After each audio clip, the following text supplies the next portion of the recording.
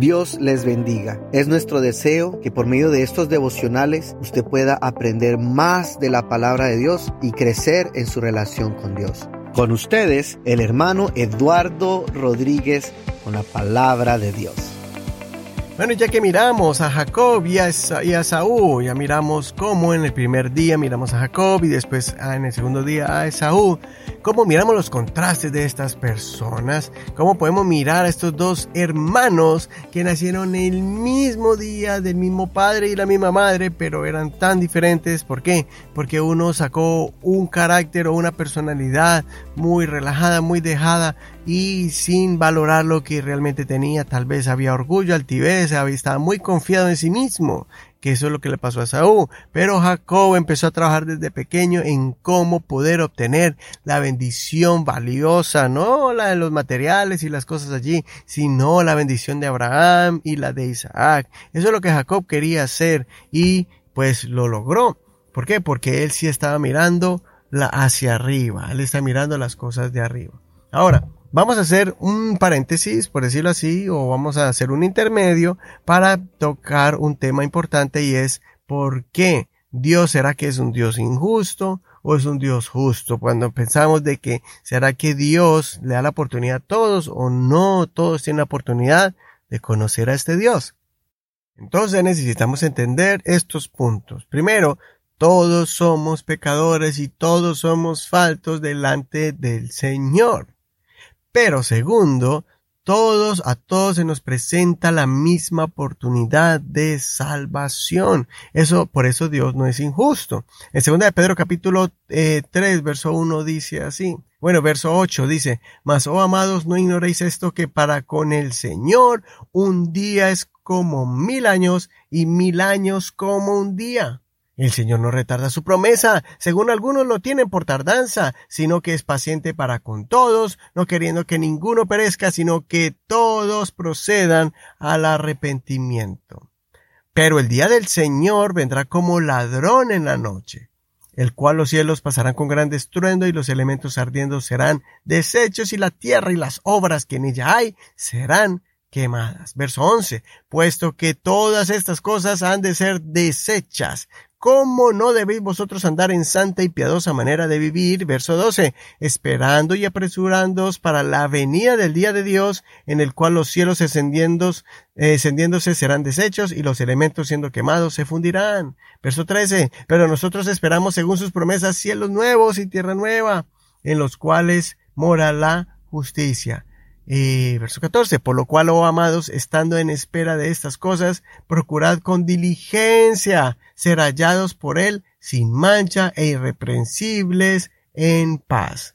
Verso 15, y cierro con este, y tened entendido que la paciencia de nuestro Señor, ¿para qué es? Para consolación, es para salvación.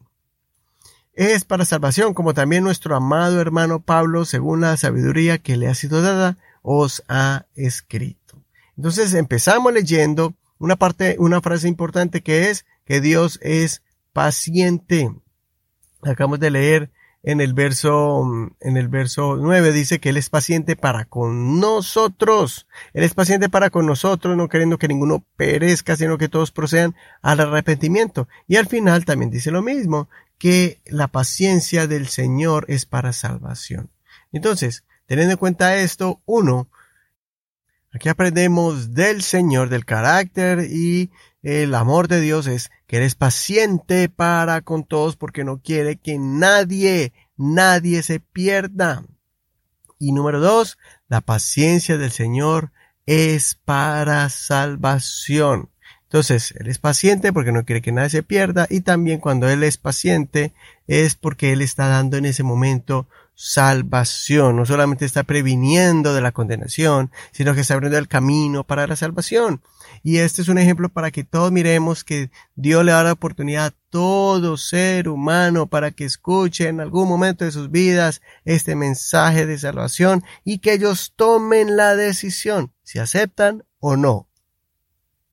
Por eso la misma palabra del Señor nos dice que el Hijo del Hombre no vino a condenar al mundo, sino para que el mundo sea salvo por él. Realmente cuando escuchamos de alguien, sea un pariente o sea un amigo que murió, a veces es doloroso saber de que ellos no aceptaron al Señor, pero no porque no se les habló, sino porque realmente rechazaron al Señor en vida. El pastor Miguel nos daba el ejemplo de personas que al final, a veces uno dice, bueno hermano, cuando habla de la salvación, de la necesidad de bautizarse, hay personas que dicen, bueno hermano, pastor, pero bueno, y si una persona ya hasta último, pues, ya va para la iglesia a bautizarse y en ese momento se tropieza, se cae y se muere. ¿Será salvo o no será salvo? Y entonces hay personas que empiezan como a mostrar ejemplos así muy... ejemplos como extraños o como cosas extraordinarias que van a pasar así, y aunque es verdad que pueda pasar, pero realmente lo que sí la palabra dice, que el que creyera y fuera bautizado será salvo y el que no será condenado. Entonces ya esos casos así como externos o casos que pueden ser casi hasta imposibles. ¿Por qué? Porque el Señor siempre da la oportunidad, para que la persona dé el paso de fe. Yo conocí una persona que limpiaba la iglesia y no era bautizado todavía, y hasta que él aceptó al Señor se bautizó y siguió limpiando la iglesia, y en una semana después de que se bautizó se subió al techo de la iglesia y tuvo un accidente y se cayó. Mira, uno dice, una semana, sí. Al parecer le faltaba una semana de vida, pero una semana antes se entregó al Señor. Entonces, como dicen por ahí, no dejes para mañana lo que puedas hacer hoy, y eso incluye la salvación. Es más, en una parte de la Biblia dice que mientras sea hoy, aceptemos al Señor, y el día hoy todavía existe. El día hoy, el día aceptable, hoy el día de salvación, hoy el día de escuchar el llamado del Señor. Todavía ese día no se ha acabado, todavía se llama el tiempo de la gracia. Entonces todavía hay personas que tienen la oportunidad de entregarse al Señor y no esperar a que estén en el lecho de muerte, como algunos dicen, pastor, y si estoy enfermo y ya a lo último yo puedo invocar el nombre de Jesús y ser salvo. Entonces como que están esperando hasta estirar el último día en la tierra para hacer lo que le viene en su deseo, por no decir lo que le venga en gana, y ya al final quieren decir, bueno, Señor, te doy el último día de mi vida a ti, cuando la palabra de Dios dice que no solamente hay que recibir la salvación, pero sino desarrollar los dones del Espíritu y servir al Señor en esta tierra. Entonces, no pensemos así, no pensemos en que yo voy a decir el día que ya me vaya para el cielo, entonces el Señor me da la oportunidad de arrepentirme. No digamos eso. Como hay personas que dicen, no, es que si yo no me salvo aquí en esta tierra ahorita, y si viene el Señor por su iglesia, pues yo voy a pasar la gran tribulación y voy a sobrevivir la gran tribulación para que el Señor me saque de la gran tribulación y me salve.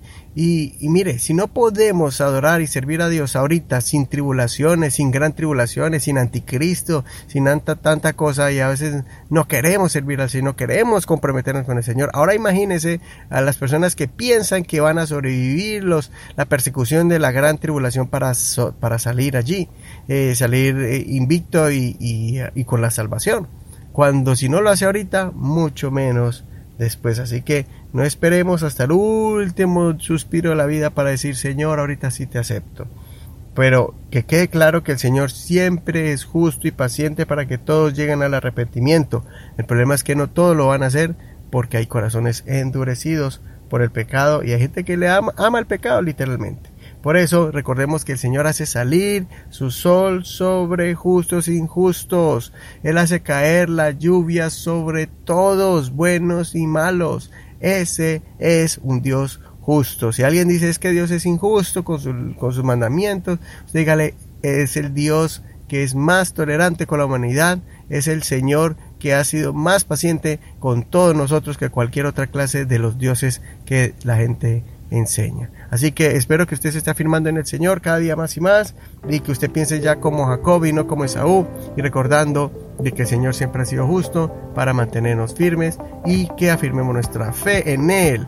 Así que el Señor me les bendiga en este hermoso día. Gracias por compartir tu devocional, y mañana nos vemos con la cuarta parte de esta serie, de este estudio de la palabra de Dios. Bendiciones.